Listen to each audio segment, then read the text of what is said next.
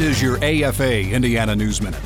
A Georgia high school principal says he was fired after he read the Bible and prayed with a group of students during a volunteer Christian group meeting.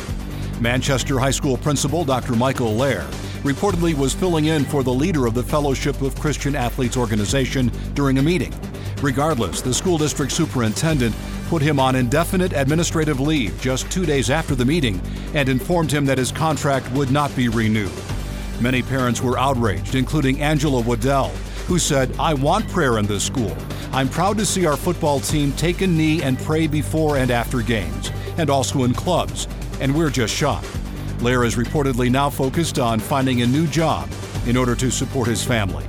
There's more online at afain.net. The American Family Association of Indiana, a voice for Hoosier families.